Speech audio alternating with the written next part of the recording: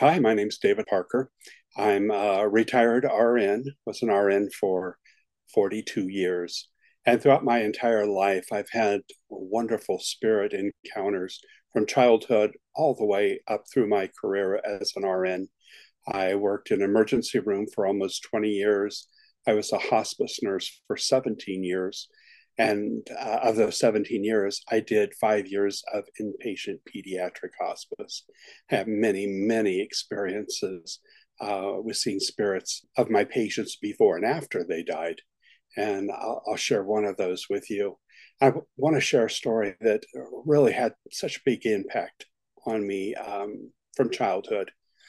And it takes place, I was probably 12 or 13 years old, lived in a farming community in the Midwestern part of the United States. We lived in this tiny little town that was almost, everything was almost cornfield or cows. And there was another smaller community very close to us. And my mom liked going to church there on Sunday. She knew some people out there. So we would drive, it was about 15, 20 miles from the town that we lived in. So we'd drive down the road. It was a two-lane road, one lane each way. And it would just be corn, corn, corn, corn, corn, a little farmhouse, corn, corn, corn, corn, corn, cows, corn, corn, corn. It was just, we were it was just all farming between the two communities. And it was a nice, warm summer morning. We were on our way to church. And I'm looking out the window, and then up farther, there was like something up there. As we're getting closer and closer, I could tell it was a person. It was out in miles of nothing, miles of corn. And we're driving closer and closer, and I look, it's my friend from church. His name was Lee. I was like 12, 13. He was probably about 16 years old. And we're driving by, and I tell my dad, slow down. There's Lee standing, by the side of the road. And we just go right on by. And Dad said, I didn't see anybody. I said, it was Lee from church. He had black slacks on. He had black shoes on, black belt, and a nice white dress shirt on, something like what he would have worn to church. And I said, he might need some help. Let's go back and help him. My mom said, I didn't see anybody. So we went on to church. We would have a Sunday school before church, and Lee was always there, but Lee wasn't there that day. And then after Sunday school, we would have the hour church service. And I noticed Lee's parents were crying through the whole service. And at the end of the service, the minister said, let's say a special prayer to Lee's parents. Lee's been missing for a couple of days, and we just, hope for a safe return. And the service was over, and we were getting ready to leave. My mom looked at me. She goes, "Don't you say a thing." Because I had just said, I saw Lee at the side of the road. Well, I didn't pay any attention. And I went up to Lee's parents and I said, I saw Lee. He's standing on the side of the road by some cornfields. Well, then they're mad at my parents. Why didn't you stop and help our son? And they said, well, we didn't see him. So Lee's parents decided to follow us back to our town. And we get in the car, and there we go. And I'm hoping I can find where he was, because everything for miles is just corn and cows. Everything looked the same. There wasn't like a landmark to point out where he was. But as we're driving home, up in a distance, I see Lee, and I keep telling my dad, "Slow down, slow down, slow down." There's Lee. Lee's standing right there. Off we go, right past Lee. Dad said, oh, I didn't see anything. And my mom, I didn't see anything. So I can't get him to stop. And Lee's parents are in the car behind us. So I opened the car door and said, well, I'm jumping out. Well, of course, my dad's mad. And he finally slows down the car, and I get out of the car. I said, there's Lee. There's Lee. And his parents stop their car, and they're looking. They don't see him. I see Lee clear as the bell.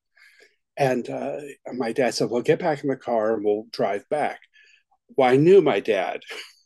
My dad wasn't going to drive back. He was going to get in the car and take off. So I start running down the road, corn, corn, corn everywhere. And it was I don't know, maybe a quarter of a mile, maybe a city block, something. It was quite a ways because my dad was going at a pretty good speed. So he's backing up. Lee and Lee's parents are backing up. and kind of following me. They don't know what to make of it. I'm seeing Lee clear as a bell. They don't see him at all. And I get up to finally the part of the road, and I'm standing right in front of Lee. And there's the road, and then there'd be like a indentation, a ditch. And the ditch was probably about 4 feet wide. And then it went up to a small little hill and down. It was probably like a little levee. We got a lot of rain there in the Midwest, and the ditch had to be pretty wide so it wouldn't flood the road. And the little hill going into the cornfield probably was to protect overflow of water from the rain going into the road. And it was on that little hill, that little levee, that's where Lee was standing. And he just looked horizontally out. I was probably about 4 feet underneath him. And to look at me, he would have turned his head down, but he didn't. He just like was staring out at the horizon and just stood there. I kept saying, Lee, here's your parents. They've been looking for you. And, by then the parents are on my left side. My parents are on my right, and they're mad because they don't see him. I see him clear as a bell. I say, Lee, here's your mom. Here's your mom. And, I was kind of, I was 12, 13. So my dad was much taller than I am.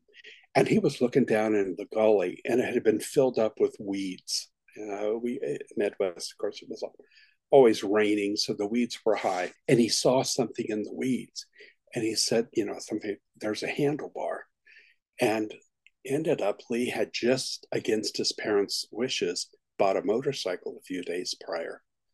And so my dad's running down in the mud in the gully, and there's a motorcycle on the side, on its sides, the handle sticking up. I could see the handle when he was moving the weeds around. And he stopped. He says, "It's Lee. He's gone." And he's pulling Lee's body.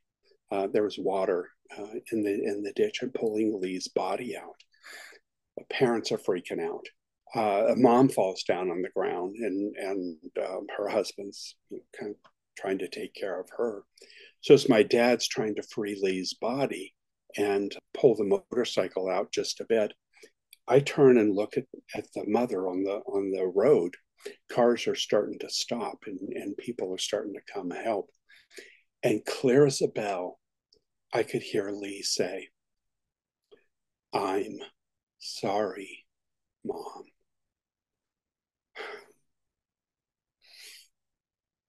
I can hear it right now. And I told her, I says, Lee just says, "I'm sorry, Mom." I turned back and look at him. He wasn't responding to me. He wasn't looking at me.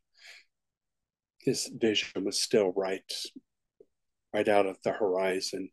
And looking at him, I didn't hear him or see him move or say anything more. My dad, mad, and freaked out, of course, tells me to go get in the car. So I run all the way down and get back in the car. And I sat there for about an hour.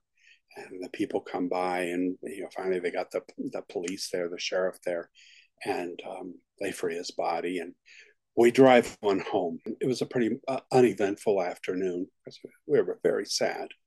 And my parents had seen spirits, and I had seen them all my life. So this was nothing really super odd for our family, for me to have seen Lee's spirit.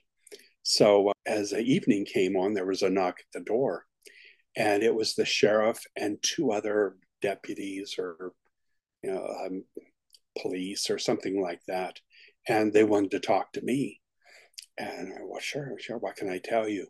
Well, they didn't believe for a moment that I saw Lee's spirit. They thought I had killed Lee, and I knew where the body was, and I made up the story to say this is where he was. But I was just a kid. I had an old beat up bicycle, and I was miles and miles and miles away from where this had happened. And how would I run somebody off the road with a bicycle? So they came back a few more times, I think two more times, and I talked to them. But finally, my parents just put their foot down, and they put a buffer between me and any investigator. And whenever they would come back, I would stay in the room, and my parents would deal with what was going on. But we lived in a farming community, and even though Lee lived in the nearby town, all the farming community knew each other. Everybody was friends. So when I'd go to school, the farm kids from where Lee was going knew the farm kids where I went to school. And they started punching me and, shoving me against the locker. That's for Lee. What'd you do to Lee? What'd you do to our friend Lee? And I said, I didn't do anything. And I told everybody this exact same story. I saw his spirit. I saw him. And no one believed me. The next week, they had a funeral for Lee, and my parents went to the funeral. I didn't go. And then it was the next Sunday, or maybe the Sunday after that, we went back, and it was obvious we were not welcome there. People just stared at us. People just gave us dirty looks. Lee's parents wouldn't look at my parents, but would give me really bad looks. And it was like, oh my gosh, everyone's on me about what happened. I felt blessed. I felt totally honored to help my friend at the very find his body and to give him his final message to his mother. And my parents were honored that this happened. They just thought, this was a godsend experience for me and for Lee and for his family. At the end of the service, the minister called my parents to the side, and I don't know what happened. They had me get in the car again. And when they got in the car, they said, this is the last time we're coming to this church. So I don't know if we were asked to leave or what happened. But in everyone's mind, I was guilty. I wasn't the messenger. I was the perpetrator. And I was tormented throughout high school about all of this with Lee. And as soon as I graduated, and I got out of that town, and I've never been back. And I graduated in 1973, and this is 2023. So my 50th anniversary high school reunion was last August, and I've never gone to a class reunion. I just want to be around those people. They over the years, I would hear messages, when are you going to come clean about Lee? When are you going to tell what you did to Lee? And it's like, oh my gosh. So this year I decided after 50 years, I should go back. And I got a call, and I was uninvited to my high school reunion because of this.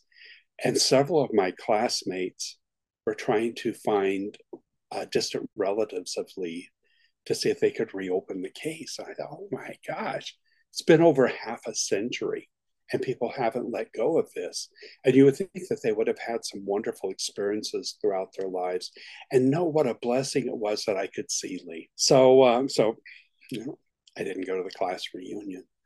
And my takeaway from all of it, no matter what people have judged me for what I saw, is I honored my friend. He was my buddy. And for whatever reason, I saw him. I don't know if he was there because he knew I was coming, or he was just there and I happened to see him. But I feel I did the right thing. I feel absolutely blessed that I was allowed to see his spirit and to give his final message to his mother. And that's my story of Lee. I have another wonderful experience that happened to me in hospice. Years later, I had children, and my children were killed by an intoxicated driver. And I changed my nursing career from just being more of a technical nurse to being a more supportive nurse. And the loss of my kids motivated me to become a supportive hospice nurse. I couldn't protect my children from the pain that they went through and death, but I could, as a nurse and as a hospice nurse, protect others and make their final moments as comfortable as possible. So I became a hospice nurse for 17 years. Anyway, 9 years I worked in inpatient hospice. We had a 10-bed inpatient unit. Our average life expectancy for our patients was 72 hours. Some would come in for symptom management and go home. many just came, for the final moments that they had on this planet. So I came on the shift. This woman had been admitted just prior to my coming on to work. And I walked by her room and there was just some connection with her. I don't know what it was. There was just, I just felt close to her. She was non-responsive. She had agonal breathing. We used to call it, we call it Cheyne-Stokes respiration. And it's as the brain is starting to shut down. It sounds bad. The respiration sounds like they're struggling, but they're not really. And we would give medications, so we would suction the patients, we'd give them oxygen, reposition them frequently, and just make it as comfortable as possible. So we'd have 10 patients, we'd go through each patient and take care of them, do a little charting, then go back and make our rounds again. I had just taken care of this woman, and I cleaned her and turned her and gave her some medicine. She looked really comfortable. And something was going on down the hallway, and I needed to go do a special stop on another patient. So when I go down the hallway, we had patients on either side, and you walk down the hallway, and I check in the rooms just to make sure everybody's doing okay. Nothing urgent going on. And when I went by this woman's room, she, who had been in a coma like 20 minutes prior, was sitting up on the side of the bed, looked fabulous. She had this incredible smile. Her hair looked good, her face looked good. She had her legs hanging off the side of the bed and her arms kind of at her side, and looked at me, and I looked, looking good. And I walked down the hallway and I stopped, wait a minute, she's in a coma. What's she doing sitting up at the side of the bed? So I'm taking a few steps backwards. I was like, what did I just see here? And I looked in the room, and when I went back, she was back in the bed. The side rails were up. She was exactly where I had positioned her. She had oxygen on. And then it struck me when I saw her and she was sitting at the side of the bed, she had two legs. And I had just cleaned her and changed her and repositioned her. And when I did that, she only had one leg. One leg had been amputated a long time ago because the incision was well healed. I don't know what happened to it, but it was interesting.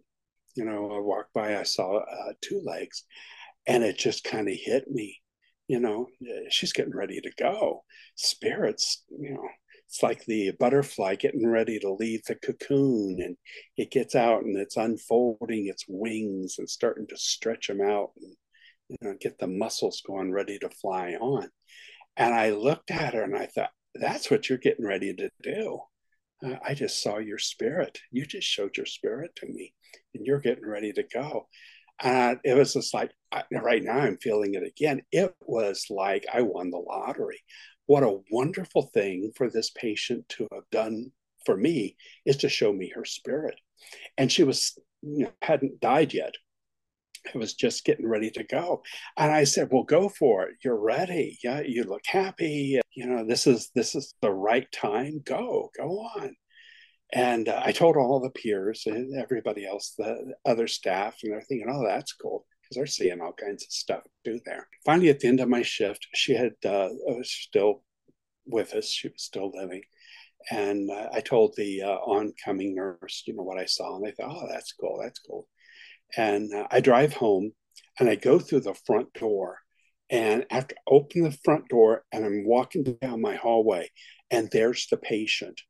She's standing there, looked fabulous. She probably was in her 70s, but when I saw her, she looked maybe 28, 30, 35, something like that. Her hair was all done. It just looked really nice. She had like a robe on, and she had two legs.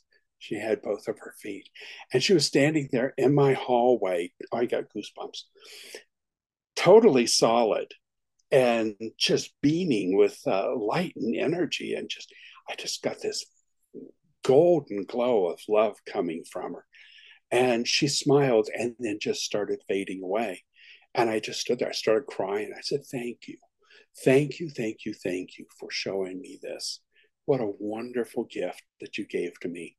And she faded away. And I ran to the phone and I called work. I said, "You need to check on the lady in room two. I think she just passed." And they put the phone down and then came back. She goes, "Oh my gosh, we were just in there. She was there. Now she's gone." And so it was at the moment of death that she appeared to me. Why me? I don't know. There was just some connection between the two of us. I had never met her or seen her before in my life that I remember or know of. But what a wonderful gift that she did for me. And I'm so happy for her. And I just know, life absolutely goes on. We just step from one form to another. And those are two beautiful stories that happened to me. And they brought me so much joy and have changed the way I became a nurse and a human being, just to appreciate and love 24/7. So that's it. That's my story.